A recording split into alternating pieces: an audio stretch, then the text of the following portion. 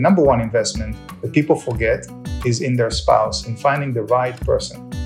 And it doesn't matter what your preferences are, but find a soulmate, someone you can share and work with and understand you, because there are moments that you are alone.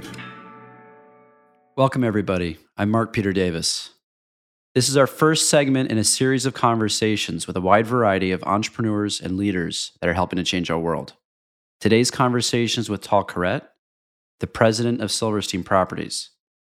For those who don't know, Silverstein Properties owns and operates 40 million square feet of real estate, the most notable property of which is the World Trade Center. While the focus of these conversations is on innovation, today's chat is a little unique. It has an additional color. Frankly, it's a fair bit heavier and more emotional, as Tal's family purchased the World Trade Center just 6 weeks before 9/11. Members of their team died on that day, and they have very nobly dedicated their lives to rebuilding the property, even when it would have been more profitable to sell. Tal shares with us how his wife and father-in-law cheated death by not being in the Twin Towers on the day of the attacks. He gives us a view into his journey from relative poverty to great wealth, and he talks about how to maintain emotional stability through success. I hope you enjoy the conversation. This episode is brought to you by Reshield. Reshield is part of the FounderShield family of insurance brokerage companies. It's a tech-enabled insurance brokerage focused on real estate. If you're interested in learning more, visit reshield.co. Tal, great to have you on. Thank you for coming. Why don't we start at the top? Will you tell us a little bit about Silverstein Properties? Thank you, Mark. Silverstein Properties is a real estate company that is focusing on, obviously, everything that you can imagine real estate is, but we also focus a lot about technology. We are known mostly for our large projects, even though we do much more. We are known for the World Trade Center that we acquired. It was actually on my birthday in 2001, 6 weeks, July 24th, 6 weeks prior to 9/11. Thinking that everything is great and we know what to do with the buildings and how to improve and fill them even with more tenants and better tenants and take the buildings to the next level. And then 9/11 showed up and surprised all of us and shocked us as a family and as a company. I feel very fortunate that my family members are with us. My wife that morning was trying to take a car to the office. And this was back then when my father-in-law said, you should try the train, you should try different ways to come to the office. How about trying a driver? You can work from the car while you get there. My wife didn't love the idea, but said, I'll try it. Wow. And at the time, we lived in Scarsdale with our two daughters then. Later, we had our son. But in Scarsdale, the commute, you can imagine you have to get to the train station, get on the train, come to Grand Central. And after we acquired the buildings, the Twin Towers, we moved our offices down to the World Trade Center, to the 88th floor on the North Tower. And my wife waited for the driver, and he could not find the house for over 40 minutes. He was driving in circles, Wow. No cell service. If you live in Scarsdale, those who do live in Scarsdale, you probably know the cell service is terrible. They didn't have Waze or any Google Maps on the phone. So he kept on driving out of area to call back and say, I couldn't find your street. It was a tiny street there in Scarsdale. And my wife explained again. He got to the street next door. At the end, she said, that's not working for me. She got in the car and she drove to the office. And she was 20 minutes late on the West Side Highway when the first plane hit and everything then stopped. My father-in-law had another lucky day where every morning he would meet with tenants at the top of the World Trade, at the restaurant Windows of the World. I used to go for drinks there when I was younger. No, I remember it well. Yeah, it was a great restaurant. Yeah. Even on Wikipedia, it says that the year before, it was the most successful restaurant in the world in terms of revenue. And it was a great restaurant, great views. And every morning, Larry would put his jacket on and go to meet another tenant, one of the tenants in the building, to ask them, how are you doing? Is it enjoyable? What can we do better for you? with the hopes that's his life. He always focuses on the tenants to listen to them and then say, okay, let me do what you're asking me to do, to improve things, to change things. You need me to add things to the building or for your team. And that morning, as he's getting dressed, my mother-in-law said to him, what are you doing? He said, I'm going to meet a tenant at the building. I believe it was Morgan Stanley. And she said, no, you're not. You're coming with me to the dermatologist. And he has a fair skin. And every few months he has to go to be checked and taken care with his skin conditions.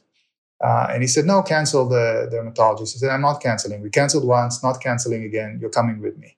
And he did what he promised, what he taught me to do many, many years ago, which he said, the number one rule in your life, and I was very intent listening to him, is to learn the words, yes, dear. So eventually he said, saved his life. And he said, yes, dear, canceled the meeting and went to the doctor. And the rest is history. We lost employees here. We lost 4 employees, and we lost a lot of friends and tenants and people that we were very close with. And we made a decision and a commitment to rebuild the World Trade Center. And we are now, when we look out the window, and I'm sitting here looking at the buildings, we built the entire place back. We are missing one more tower that we are working on. What cost us to buy 3.2 billion, 3.25 is costing us over 20 billion to rebuild. And that's a project we are known for.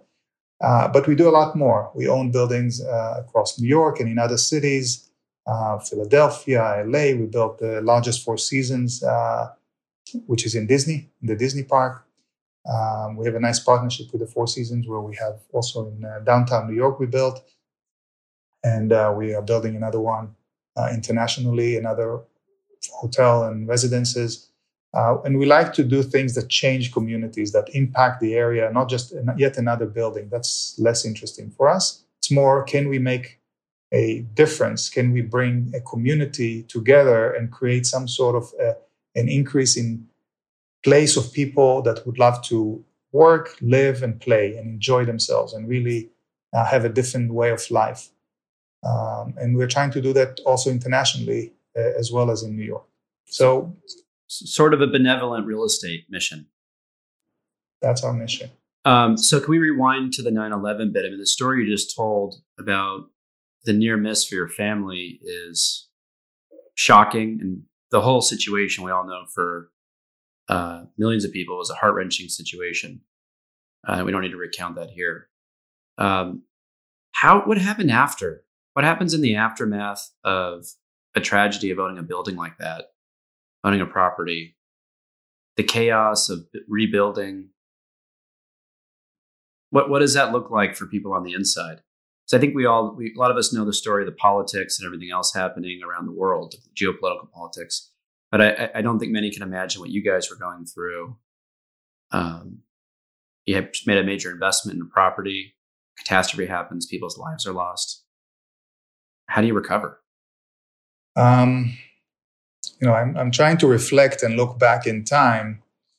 And when you live through it, it's a decision you make, because we had many, many exit points that we were offered many, many times to get out and make a big profit. Insurance companies that did not want to pay, that were battling us. We were in court with them for a long period of time, for over 6 years.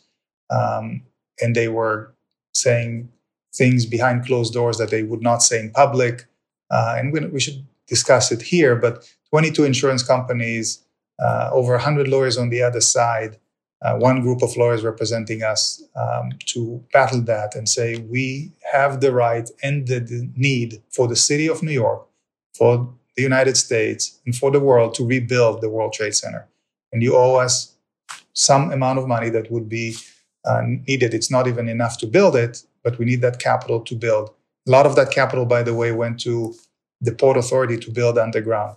But it was a constant, it still is a battle. There are 19 government organizations we are dealing with on a weekly basis. Some of them are more functioning than others, but you can imagine what it is to deal with government organizations. They don't care about the economics. They don't understand necessarily, or at least they don't behave as if they understand what it means for the lives of the people involved, because time does not impact them the same as it impacts the business community. And our job was to bring it back, to create a place you want to be in. When people said, you will not see anybody coming to downtown New York, nobody would want to be here. And we've made a decision, Larry made a big decision to say, I'm going to give the rest of my life and I'm going to rebuild this. He didn't need this. It doesn't change his lifestyle, but he decided he's not going to leave a hole in the ground. And then we went and interviewed the families and spent a lot of time with a big part of the families, almost every family that was willing to talk, that lost loved ones. And we actually have employees here. We said, you have a room, you have a place to work if you lost a loved one. And we have people working here till today that are in marketing department, in the development, in construction, that are working in our firm. And they lost a sibling, they lost a parent. And they said, we are going to rebuild this. We're not going to leave a hole in the ground. And we have a mission. We have a mission, we have a vision. We're going to rebuild it stronger, better, so it won't ever come down again. Now, I come from a place that terrorism is not acceptable. Terrorism is supposed to put fear in you and is coming as a way to fight some progress on the other side. It's in many cases, terrorism is coming from a place that someone has a different opinion and doesn't accept your opinion in life. And they decide to do something negative. We should never give up on those. Otherwise, there will be a hole in the ground out the window. Downtown New York would have been a disaster. Same with the country I came from that had terrorist attack, and people say, we will never give up. So for us, it was a mission, a life mission. In that period of time, it wasn't easy. It was a pain. It was scary. It was concerning. It was, how do you communicate this with your kids that are young? My two daughters were then 12 and 9. They don't understand it, and you have to very carefully explain it. How do you explain it to kids? It's not easy. And then we had to pay for a hole in the ground rent when we don't have the insurance money for a period of 6 years. It was about $11 million a month. And there were no tenants paying at that time. So we can go over that story over and over, and I can look at it in my mind. But I think it's our obligation. I don't think it's about anything else other than doing the right thing. It's not about the money.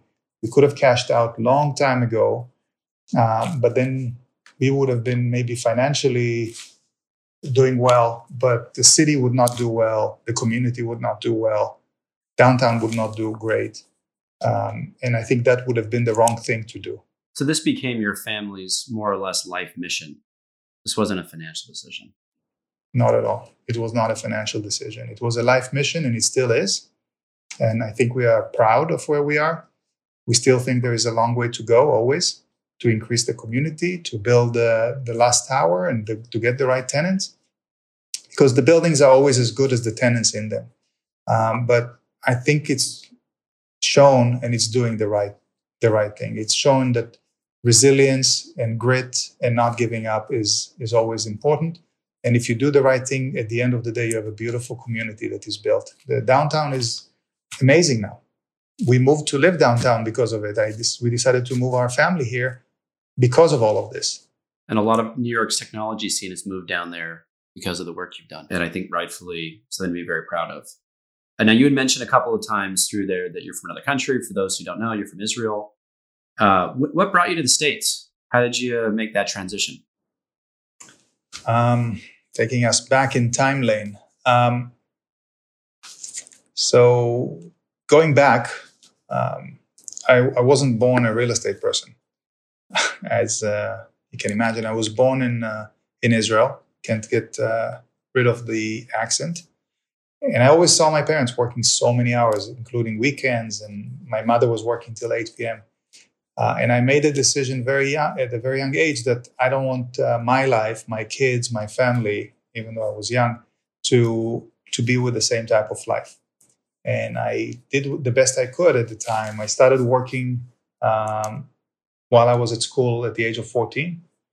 And that led to the future of my business decisions. But I was working at 14, made my first, call it real estate decision by buying an apartment at across the street from my parents' home. So didn't go far, but I bought that at the age of 17. And then went to the army, like many people do. I served for 6.5 years, was flying some airplanes, and became an officer over in the army. And when I came out, went to the university, decided to study as fast as I humanly could, took 8-9 classes a semester, finished it as fast as possible, and had already an idea of a startup, a company I wanted to start with 2 other friends of mine, co-founders, where we started that company with the idea of e-commerce. At the time, it wasn't that big, 1997. And we said we're going to build a platform for a lot of companies to run their own e-commerce business.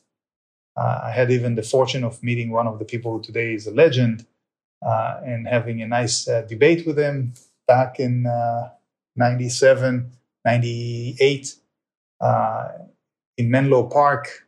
And looking back in time, he actually knew what he was talking about. I didn't know it then. He was talking about selling books. He was brought into the meeting by John Doerr. His name is Jeff Bezos. Yep, and we had a nice dialogue. Right. And we built the platform that would help power other sites. We ended up selling the company and start a new company in the games business, in the casual games business. Now, as a CEO of my first company, I knew that the market is here. It's not in Israel, a country at the time with 6.5 million people. There's not enough commerce, and there won't be enough commerce there anytime soon. And I moved to the United States and thought of where is the best place to be? Is it New York, Chicago, Atlanta? All these cities are great. I spent a month in every city, in 5 cities, and picked New York at the end for different reasons to be the hub, the center for my life at the time. And that's how it brought me here, again, as an immigrant with hopes, with ideas, with grand ideas. And then it started to grow with the second company, which became at the time the largest distributor and platform and service for casual games. We were powering sites like the MSN of Microsoft and Yahoo and even AOL and Electronic Arts, Pogo site. The download and purchases of games that were done through our platform. The company grew and grew. We had 11 offices around the world, 750 employees. And it was, I would say, both life-changing, dramatic, at times very scary, because you wake up in the morning and you say, what is going on here? How do we have this? And what's going to surprise us next? Because there were a lot of surprises showing up, and dealing both with consumers and with large organizations. The internet at the time that was growing and growing.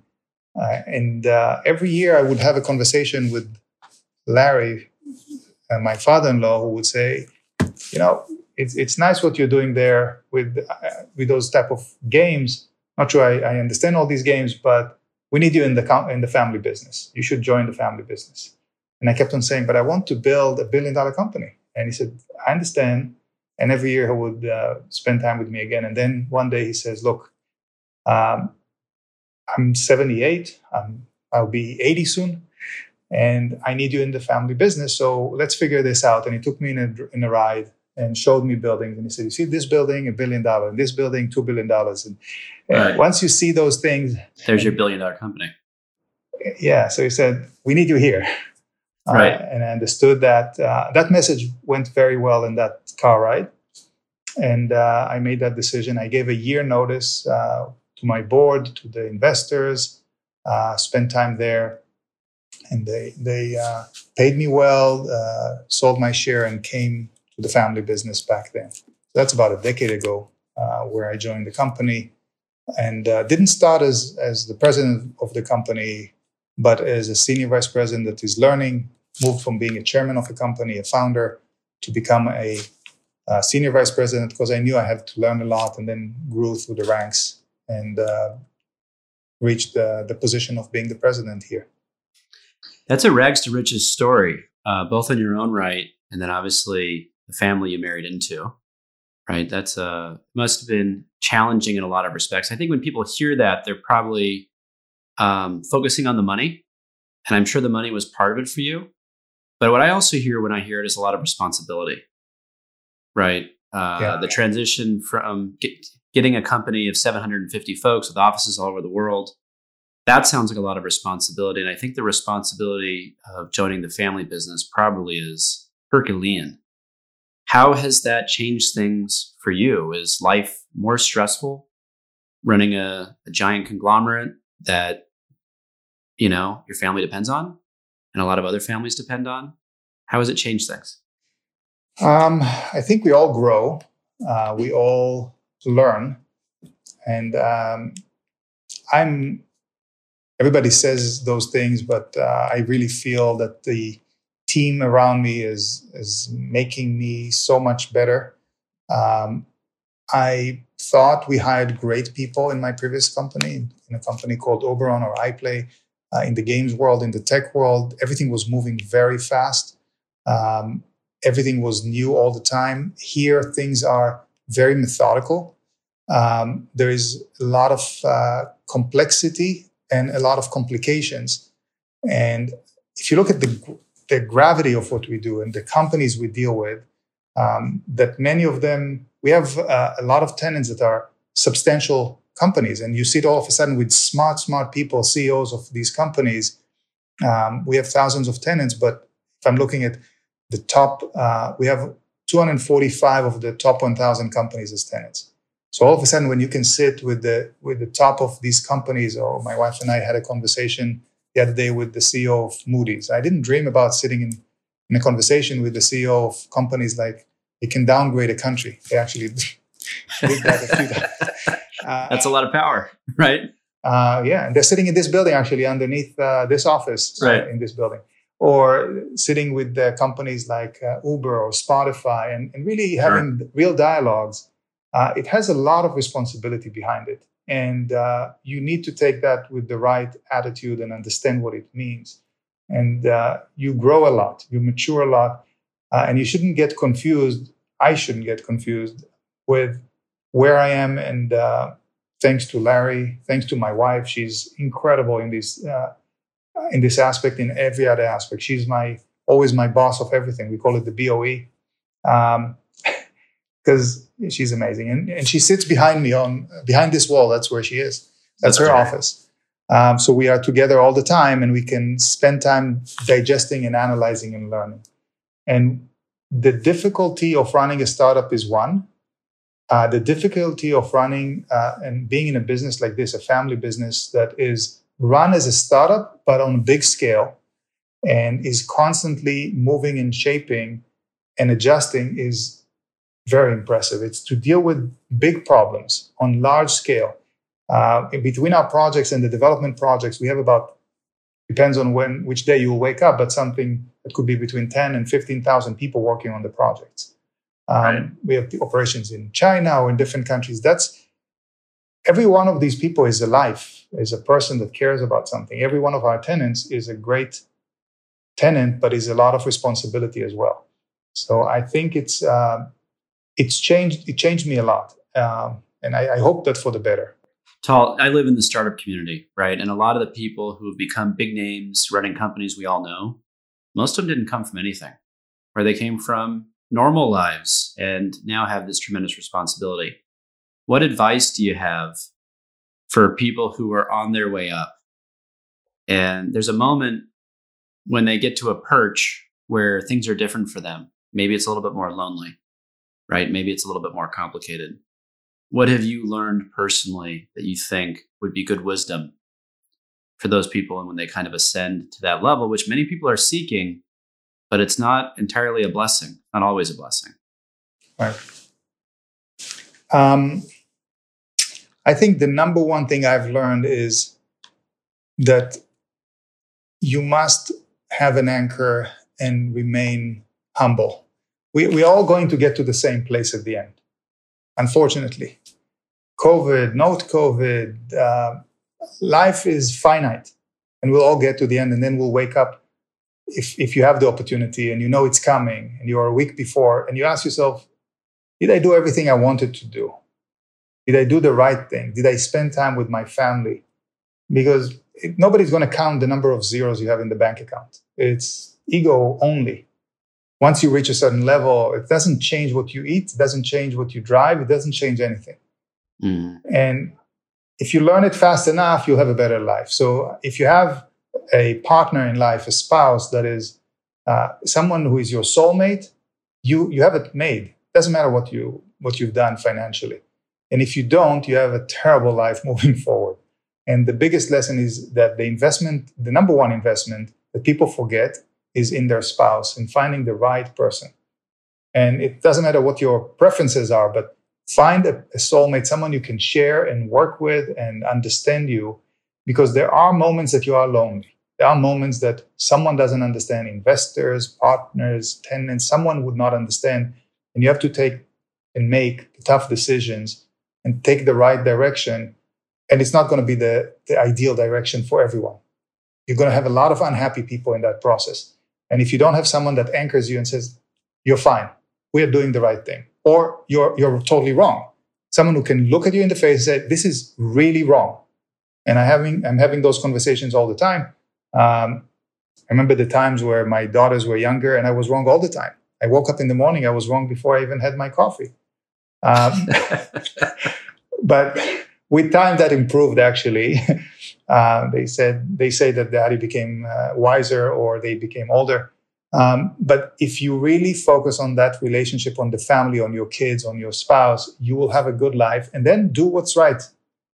And again, everybody has their own right. I think the right thing is to say, if I were on the other side, Larry always tells me, if you were on the other side, what would you expect someone to do? If you were the other side of this dialogue, when we're looking at, we had many cases like this where negotiations, and then we get to a certain situation, and then something disrupts everything, and someone else comes and wants to take the place of that tenant. We actually have that example in another building. And you say, if you were in their shoes, would you feel that you were done wrong? If you do, that's not something we can do, period. Doesn't matter what financial implications it has. It does not matter. And I think that's a way to live, because I don't want to regret one day at the end of life, which will come, to regret that I did things the wrong way. Tal, you talk a lot about the strength of your core relationships. Did this social mobility you experienced in your business success with Oberon and all the ventures before and where you are now, did you lose relationships? Are there relationships you can look back on where they just couldn't endure your transition? Friends, family?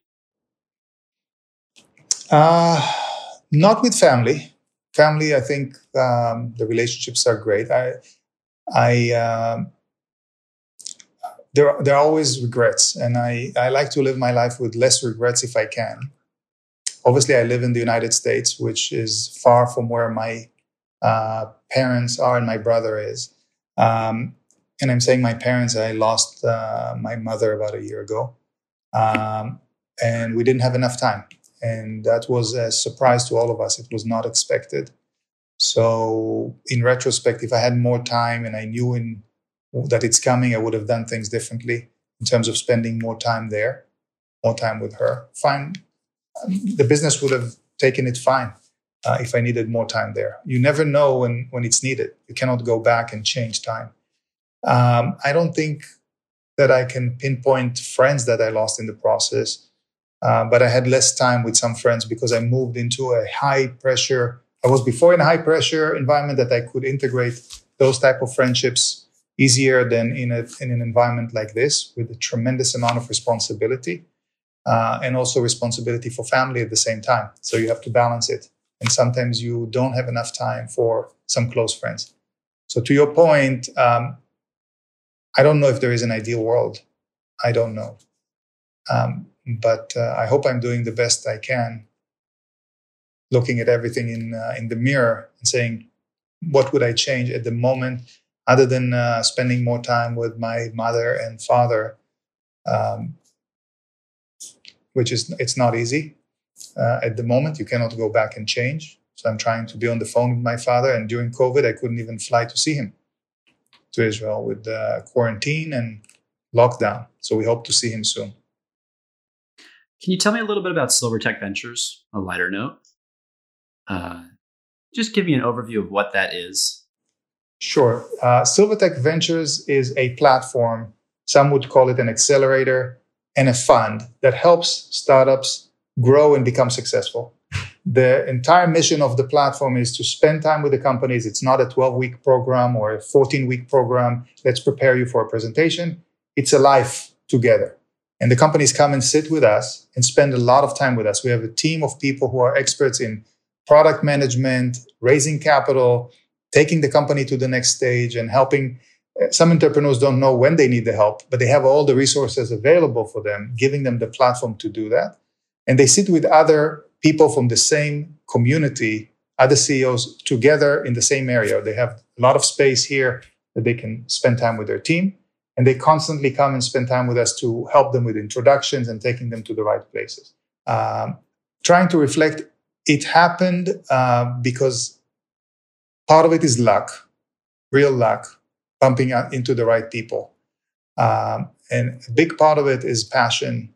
And I always had the passion of looking at other entrepreneurs and kind of being at awe with what they're doing and saying, this is amazing. And I how can I help? How can I help to make it a success? Even when I had my previous companies, I always spent time with other entrepreneurs and said, what can I do? Is there anything I can do to help? And one day I bumped into a gentleman called Charlie Federman that was leaving the building while I came in. Gave him a hug, I don't know why. And he accepted, it was pre-COVID, you could hug people. And I knew him as a mentor, as a smart person in the tech world who had more M&As than anybody, who facilitated more M&As than anybody in the country. He ran the largest investment banking firm in high tech in the 90s that did 24% of all the high tech M&As and many of the IPOs. And doing that, he had the end game in mind. He saw the end game. And the moment I saw him, he was such a sweet personality, and he was smiling at me. And I said, what are you doing? And he said, I'm retiring. I said, you're retiring? He was in his 50s. I said, that makes no sense. Come with me. And I took him to see Larry Silverstein. And Larry asked him the same question, how old are you? And he said, you're not retiring. Tal, get him an office. He's not retiring. That's how it started. And then we said, okay, if we want to help startups, let's do it in bigger scale. We have the capacity. And we added a few more people, including Larry Wagenberg and guys. So that's how it started, bringing the right people in place. And it kind of tied into something I love. I love to see innovation, entrepreneurship, and inspiration coming from entrepreneurs. And many of them don't succeed because they don't have the right ingredients. They have the passion, they have a good idea, but they cannot accelerate fast enough.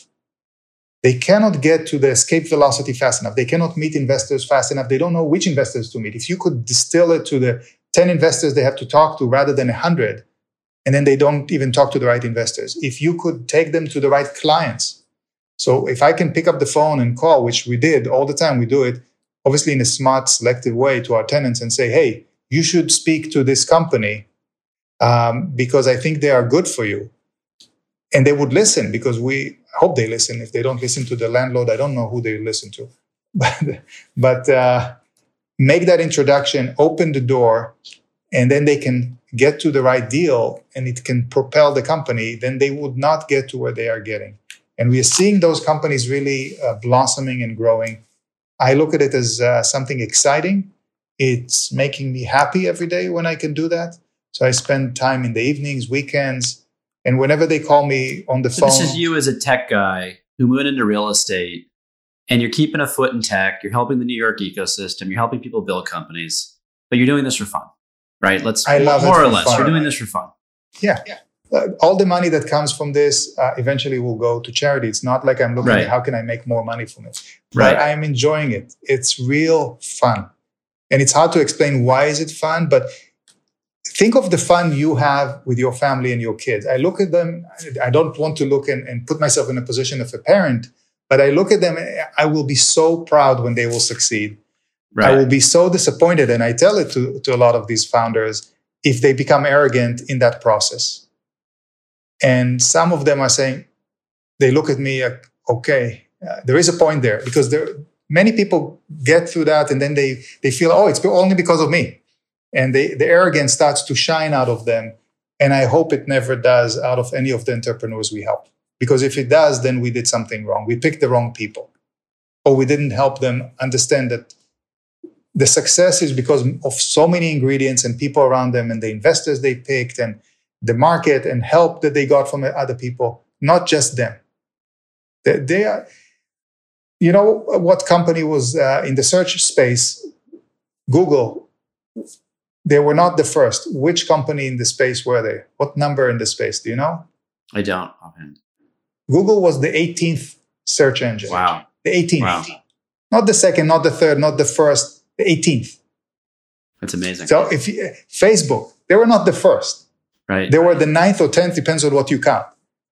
So it's not about being the first, it's about getting to the right place the fastest and having the best infrastructure around you, the best support system behind you. And I hope we are providing this to a lot of the companies. Again, it's not us to say it. You should ask the CEOs and the entrepreneurs and ask them what do they think, because I don't ever believe that you should vouch for yourself. What types of companies are a fit for Silvertech?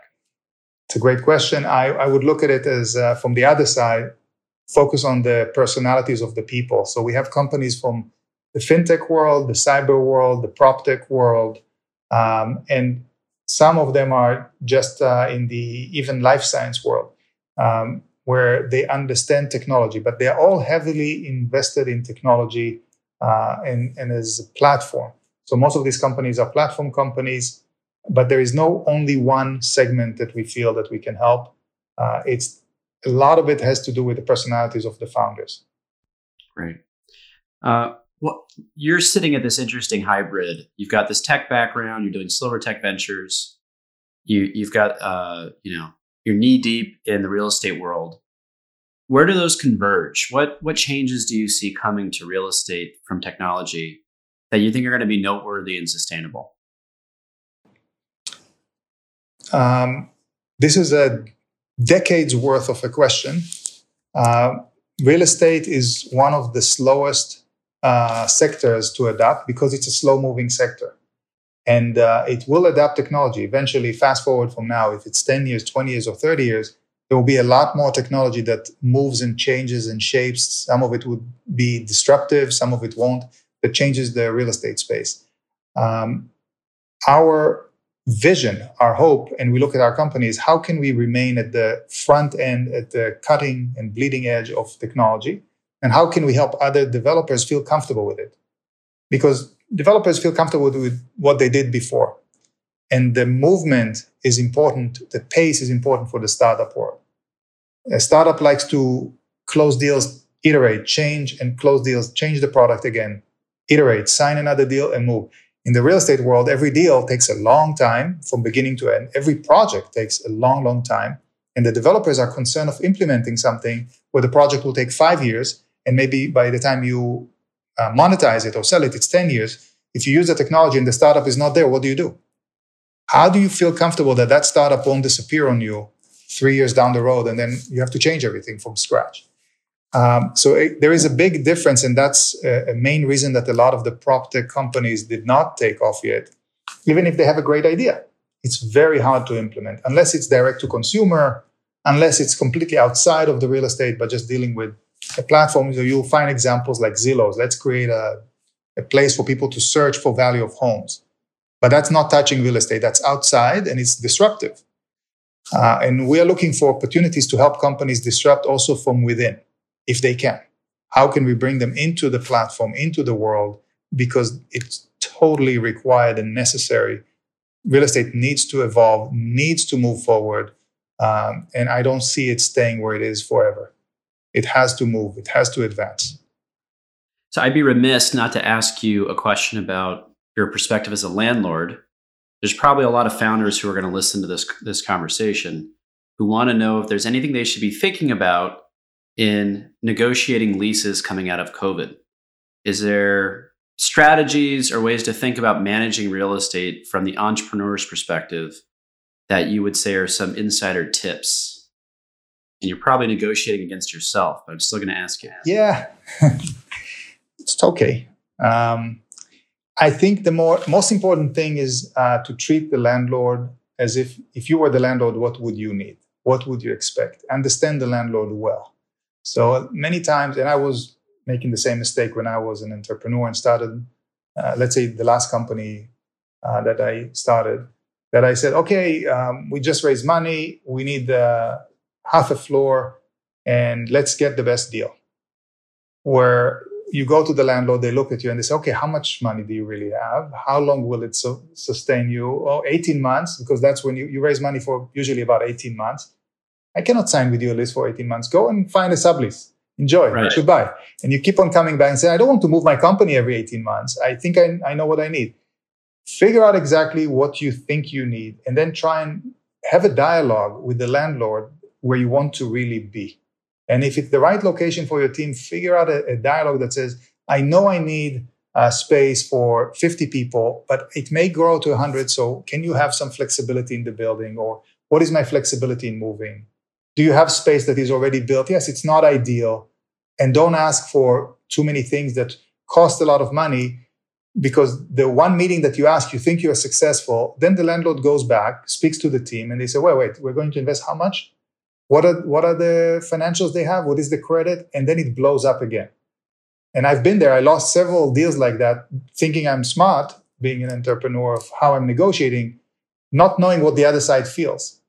What do they go through on their end? They have responsibilities and investors. And it's not because you're nice and you speak fast or you know something, you will get the deal. You really have to focus on, if you were on the other side, would you sign a deal like that? What is the wisest deal for everyone? And then it will work. Now, in this economy today, there is an advantage for those who are looking to get space, especially if it's already made.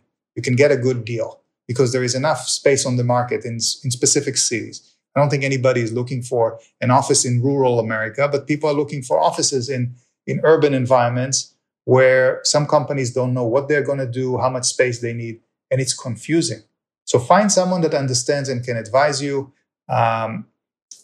Many people are saying, wait, before that, I wanted to put people in like WeWork used to say, in 70 square feet per person. That doesn't work with 6 feet apart. That doesn't work when COVID will come again next year. And most employees are saying, give me my 6 feet bubble in distance, so I'm not too close to people. And I want to work part from home and part from the office because I want to be close to you as my founder and CEO, but I don't want to see you every day. This is now normal. Let's be on Zoom. For all of that, you really need to have knowledge, data. If you go, we offer to all of our tenants this platform. We're paying for it, so it's costing us 7 figures for Dojo, but we can offer it to any startup that is working with you, because I like them to succeed here, to analyze what are their actual needs. First, what are their needs? What's best? And then they can see even which building is the best for them, which location is giving the highest proximity for all the employees, which distance in the floor, how many people work from home, how many days, which days. It does it all for them based on the data and the analysis. We can link to that in the show notes. Do you think office environments are going to return to normal after the vaccine is propagated and, fast forward a couple of years? Or has there been a fundamental shift that's going to be more durable? My instinct is that there will be a shift. And it's an instinct. I don't know. I don't have a crystal ball. My understanding is that there are certain companies that are going to come back to what they were before. We already start to see that. If it's the law firms or accounting firms or different firms that it works for them. There are certain positions that can work from home, and people that after they've been at home, the habit of staying at home and it's comfortable, and they have a comfortable enough home that their kids are not jumping all over them. For them, it's okay to work from home. When we look at that, we think that there will be a change of how companies are designing themselves and working in space. But I don't think that there will be everybody work from home done, or everybody work from the offices before. It's all going to come back tomorrow with a push of a button. It's somewhere in between. I think it's closer to the environment of offices and part-time work from home. And some employees in your company will come 5 days a week. and some will come 3 days a week. It's much more difficult from all the analysis we've seen of the data. It's much more difficult to hire new employees, young people, and give them the same opportunity to connect themselves with other people when they work from home. So we have a company here sitting at 3 World Trade. I won't name them, but they hired 500 people in the third quarter of this year, and they hired 500 people end of last year. And we did a comparison between the graphs of connectivity of the people and how many times they communicate and how successful those young hires are. And we find that there is a huge drop between today to what the 500 people before. So they didn't lose their ability to hire good people. It's just much harder to connect people between departments. You're saying that's because they're remote. The connective tissue is less significant. Look, people schedule a lot more meetings, and I don't think that's productive. But within the departments, people do communicate, but the conversations that happen between departments happens much less.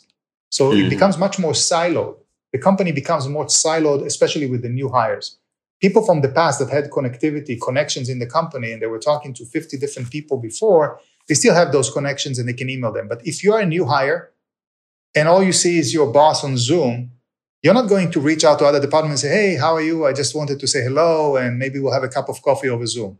Right. That doesn't happen.